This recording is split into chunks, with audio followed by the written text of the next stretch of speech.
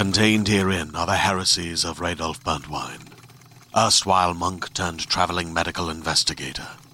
Join me as I uncover the blasphemous truth of a plague-ridden world, that ours is not a loving God, and we are not its favored children.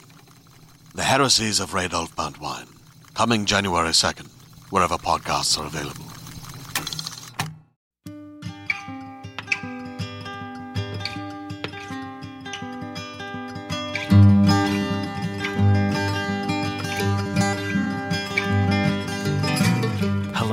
Welcome to the Drabblecast, episode 439.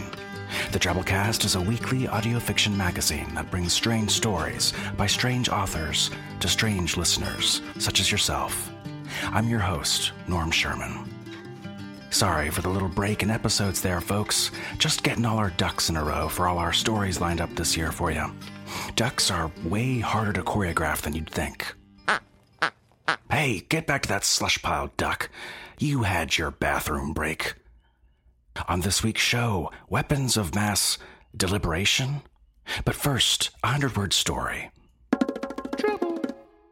Drabbles are stories exactly 100 words, no more, no less. And ours this week comes from Peter Filio, and it's called The Heat of a Mother's Fire.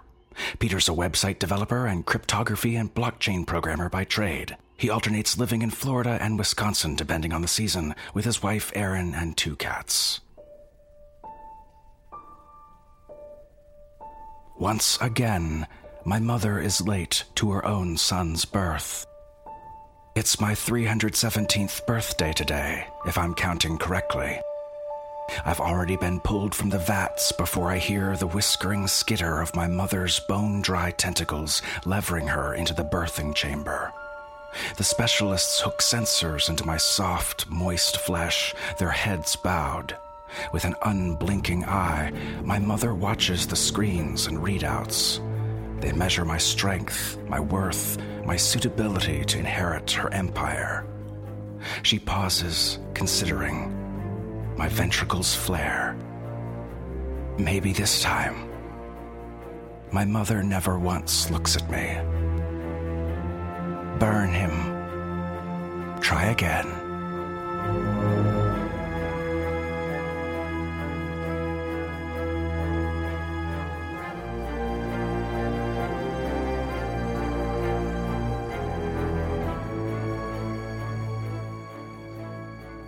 Ooh, enough to make anyone's ventricles flare.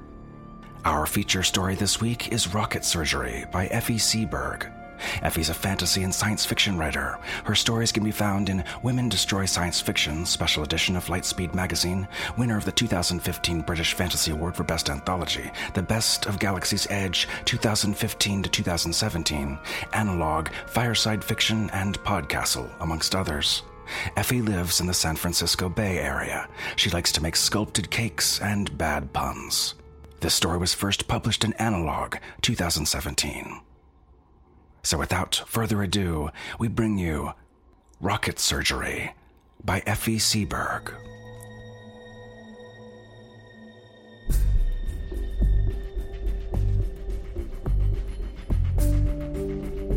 We'd tested plenty of missiles before, but Teeny was the only one that convulsed when we cut him open.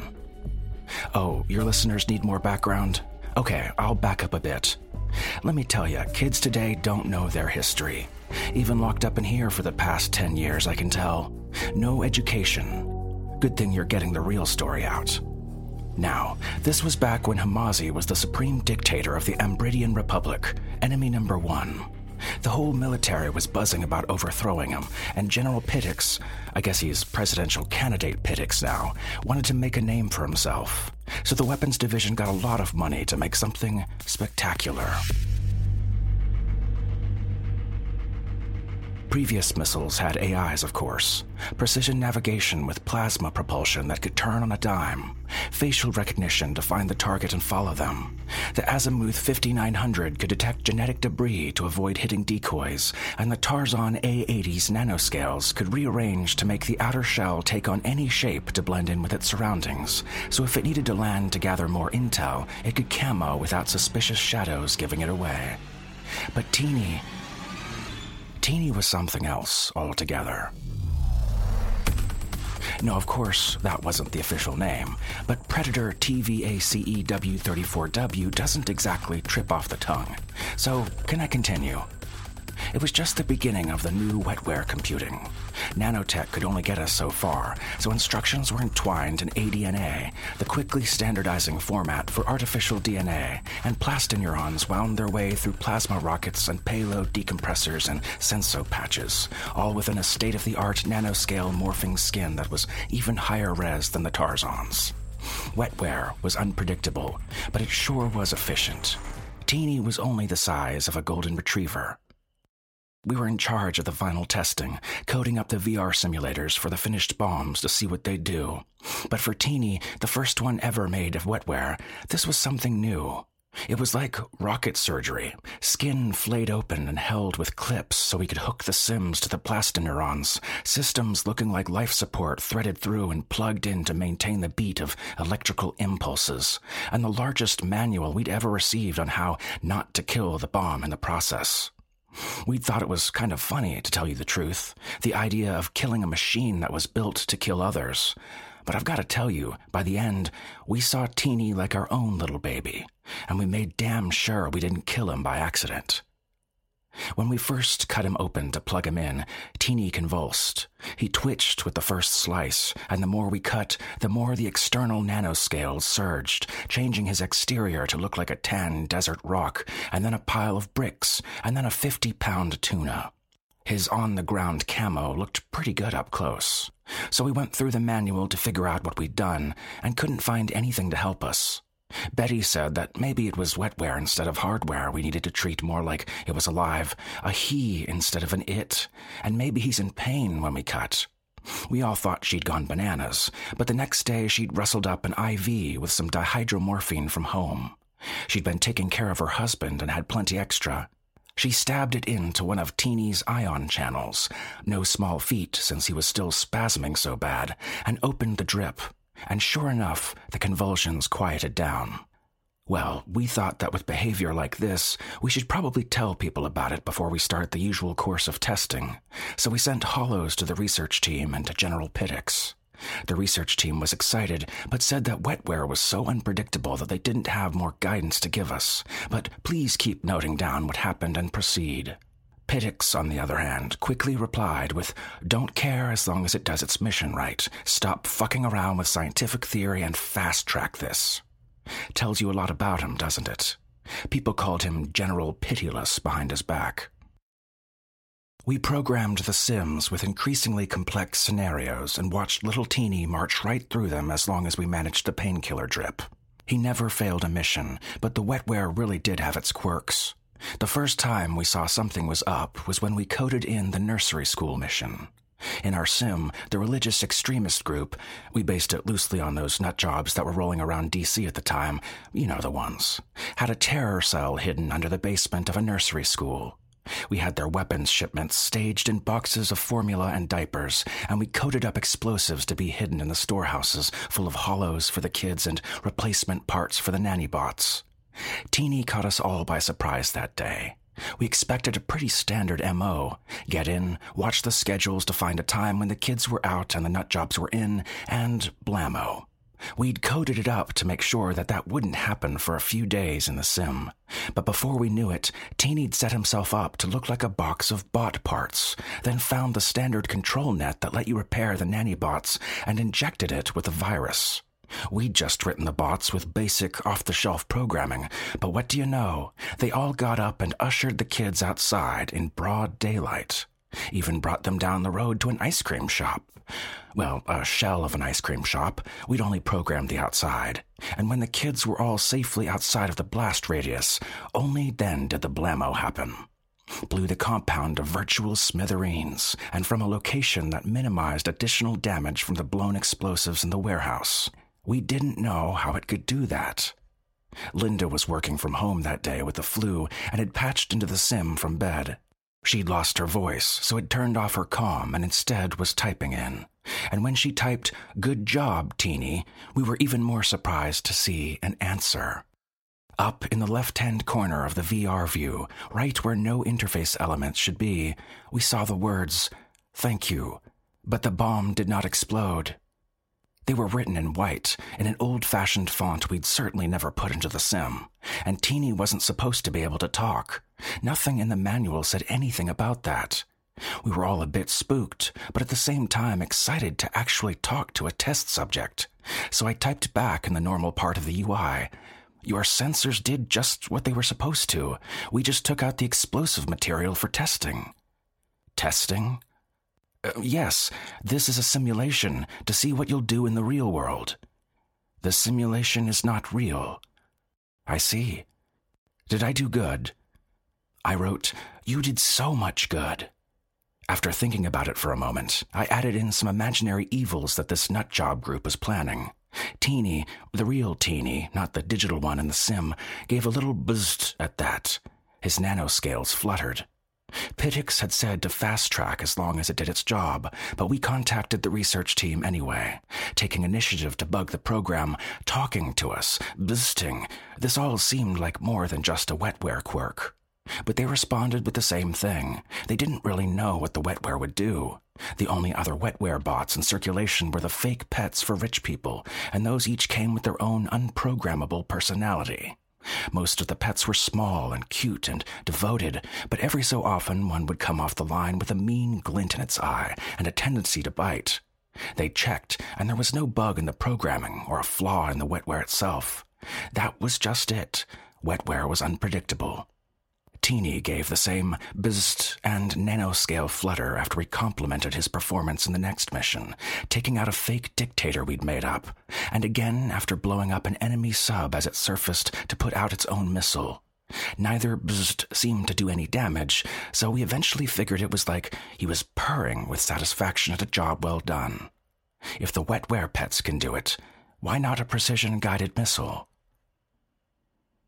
Teeny asked, "Will this do good?" after each VR mission. He was really growing on us, and we started taking turns writing up what messes he would be preventing. Not just that the death of that dictator was a good thing, but we'd also type in a story about a little girl who would now be able to go to school safely and grow up to be a great doctor and halt a plague in its tracks. Or how carefully blowing up a chemical munitions plant, yes, carefully, meant the tree frogs in the enemy's target bomb zone would get to live on and keep the malaria-bearing mosquitoes in check.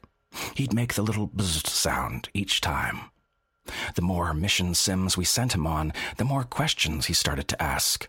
"Will this do good?" was followed by, "What would do more good?" And Linda, who'd been a philosophy major before she got her head on straight and switched to testing, talked to him about Aquinas and Aristotle and Camus and Kant, and goodness knows who else before we told her to stop filling his ROM with such nonsense. But philosophy twaddle or no, our boy was clever. He kept getting more creative in his solutions. I think my favorite test was the mission to take out the number 2 in an anarcho-green extremist group. Once he got to their compound, instead of finding the militia hippie, he plugged himself into their net. We had to code it up as he went along, and he hunted down the number 1 through old-school message boards and cryptoed messages.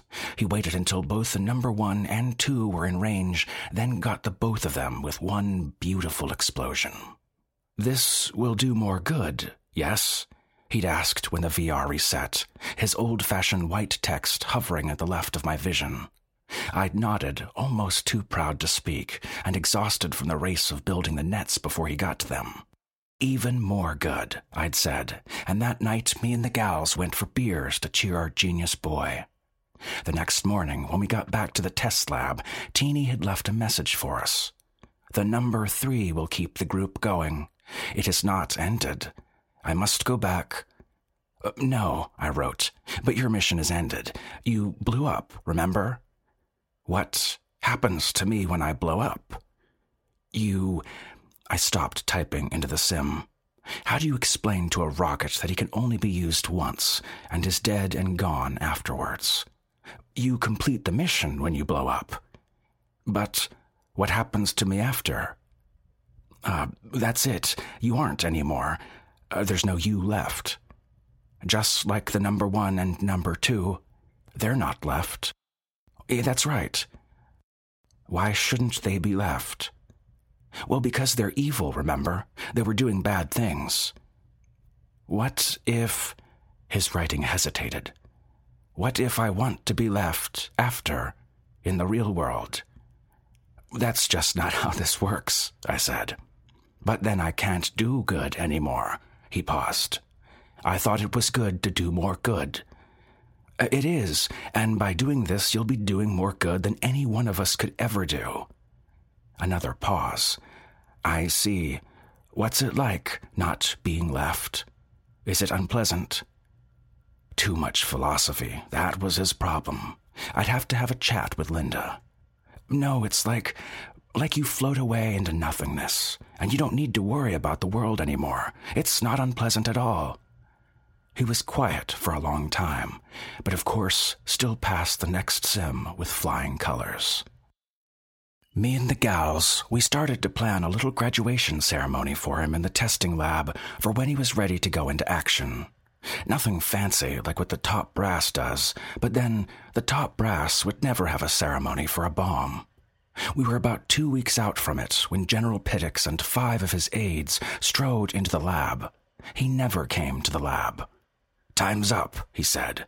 The man always sounded like he was gargling rocks. Linda was the one that stepped up to him. "We're not done. We still have 7 more sims to to take it through." "Don't care. Bomb's been hitting the targets, yeah?" He shifted his toothpick to the other side of his mouth. "Well, yes, but... And it's been performing the camouflage maneuvers, gathering good intelligence to optimize the hit?" "Yes, but the mechanisms of the hit were still a bit fluid." "Good enough. We need it now." He looked around the lab until he found Teeny, tubes and wires sticking out of him like a coma patient. "Is it gonna blow if we take those wires out?" "Well, no, but..." "Good. The Ambridians keep shooting our azimuths out of the sky, so we need something with better camo, and there's no Tarzans left. Hamazi's given us a gift. He'll be very vulnerable for the next 3 hours, and we need to hit him now." He started yanking out wires, and Teeny convulsed like he'd done on that first day. "Stop that!" cried Linda. "You're hurting him." He gave her a look that would pulverize a small building. "It's a bomb," he growled. "Not a kitten. What's wrong with you?" His steely gray eyes swept through the rest of the beeping machinery in the lab. So I stepped in. Top brass always responded better to fancy words. "General, with all due respect, let us give you the procedures to ensure optimal performance." He grunted and agreed. Off Teeny went, rolling away on the little cart the General's aide had brought. We offered to brief Pittix with our full notes and recommendations, but he grunted again that as long as the bomb hit the targets and the sims without detection, he didn't give a flying fuck, and to get the hell out of his way. They'd do the full debrief for the next one, where they actually needed the extra functionality. He was always an asshole. Tell your listeners not to vote for him. But anyway, our little boy was off to do good in the world. We'd sent off other bombs in the past, of course, but we'd never felt this kind of pride. Teeny was our bomb. He was smart. He would minimize civilian casualties and do more than the military ever imagined. And once that happened, there'd be more Teenies to make sure any time our military needed, we could strike with intelligence. Of course, those would be fully tested. We popped the champagne that night, cheering our brilliant little boy. We all assumed he would hit Hamazi that day, and that'd be that. The slippery bastard had survived more assassination attempts than anyone, and taking him out would be the best step to liberate the corrupt country. It was full of poor saps, starving and downtrodden, and mostly hating the freedoms of right-thinking countries like us. I think we even had the guy to prop up there instead, to make sure the new regime would be friendly. About 2 months later, with Hamazi still alive and kicking, we were in the lab doing a metasim to test out our systems when a bunch of Pittix's men came in and hauled us off to be court-martialed. You know what happened next. It's in the public record. But you want me to tell it anyway. Fine. One of them cut our power right before 8 more stormed into the lab. They grabbed each of us 2 to 1, marched us out and threw us in cells after, even though we'd done exactly as we were supposed to. They hauled in the research team, too. And what happened with Teeny? Well, You ever wonder why I'm in this tech-free cell, and you had to come in person to talk with me? Why they confiscated your smart pad and any recording devices and only gave you a pencil and some paper? At first, I didn't even know what happened with him. Before they hauled me to this tech-free wing, I saw in the prison hollows that Hamazi went into a retirement home of all things, and his nephew took over. Now, I wouldn't say that the nephew was a particularly big fan of us, but the death to the pig's propaganda died out and he focused on his own country's stuff for a while. He kicked out the old council and set up a constitutional monarchy with a parliament, and within a few years the Ambridian Republic looked like it was in much better shape, with people getting fed and educated, and they started setting up peace treaties with countries left and right. Not us, though, but they did leave us be, and I guess that's fine. And of course, from that alone, we were all tried for treason. They assumed we had some ties with the Hamazi regime and purposefully sent out a faulty bomb. Complete nonsense, of course. We were just doing our jobs, and it was Pittix who made it a rush job. Just covering his ass, really. But it takes more than the whiff of treason to get you locked up in a room with no screens, with real human guards coming to bring you food so you'd have no contact with bots. A few months after the Ambridian regime change, after I'd already been tried and sentenced and tossed away, I started seeing new pictures on the screens in my cell. Usually the pics are all things to keep us prisoners docile, you know? Beaches and forests and puppies and whatnot. Anyway, one day my pics were a little bit different. I started getting pics of Hamazi's nephew signing peace treaties, and Ambridian villages getting airdrops of medical supplies, and even pics of new schools being built. Now, I can't be sure exactly how Teeny did it.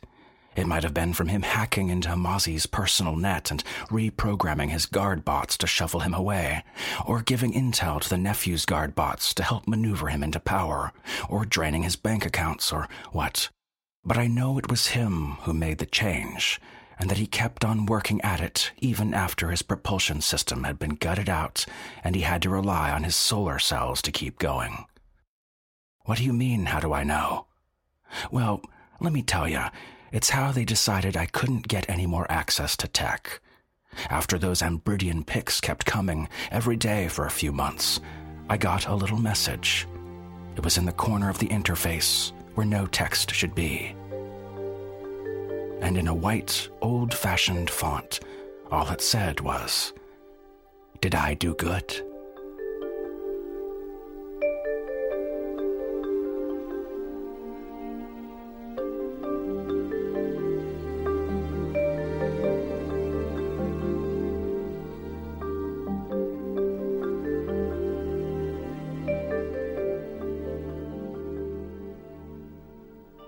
And that was our story. Hope you enjoyed it. Let's close things out this week as usual with our 100-character story winner this week. We hold a weekly contest in our discussion forums at forums.drabblecast.org in the TwitFix section, where we decide on a winner and post it out early on our Twitter feed at Drabblecast. Our TwitFic winner this week is by first-time poster and winner Bioptes. Here goes. Blind eyes, wide and searching the confines of darkness. Sounds of earthworms burrowing against pine. Follow the Drabblecast on Twitter and Facebook and Instagram and all that at Drabblecast. All right, folks, that's our show this week. Remember, the Drabblecast is brought to you with the Creative Commons Attribution Non-Commercial No Derivatives License, which means don't change it, don't sell it, but share it with a friend, tell the world, write us a review on iTunes, spread the weird. Special thanks to our kick-ass episode artist this week, Drabblecast art director Bo Kyer. Check out his staggering degree of awesomeness at bokyer.com. Our program this week was brought to you by Abby Hilton, Bo Kyer, Jason Smith, Jason Cavella, Maria Dong, Jen Fisher, Tom Baker, that video of an eagle swooping down and taking off with a toddler, Adam Pratt, Sandra Odell, and yours truly, Norm Sherman, reminding you, it's a bomb, not a kitten. What's wrong with you? And the bartender shouts last round. An hour ago this place was loaded, and noise filled the room like the smoke, and laughter and curses spilled like booze from a glass. Words were all slurred when spoke. Yes, words were all blurred when slow.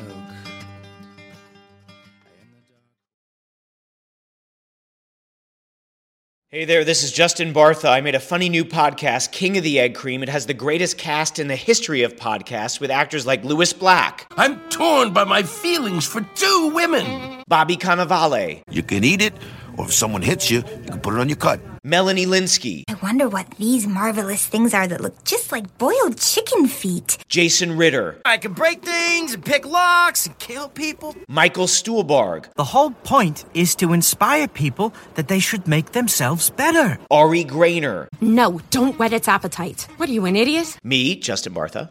That's not just any egg cream, that's a Lemke's special. And all narrated by the hilarious Richard Kind. This is the story of Harry Dalowitz and how he rose from nothing to become New York's King of the Egg Cream. So if you like funny true stories, come listen to King of the Egg Cream, available wherever you get your podcasts.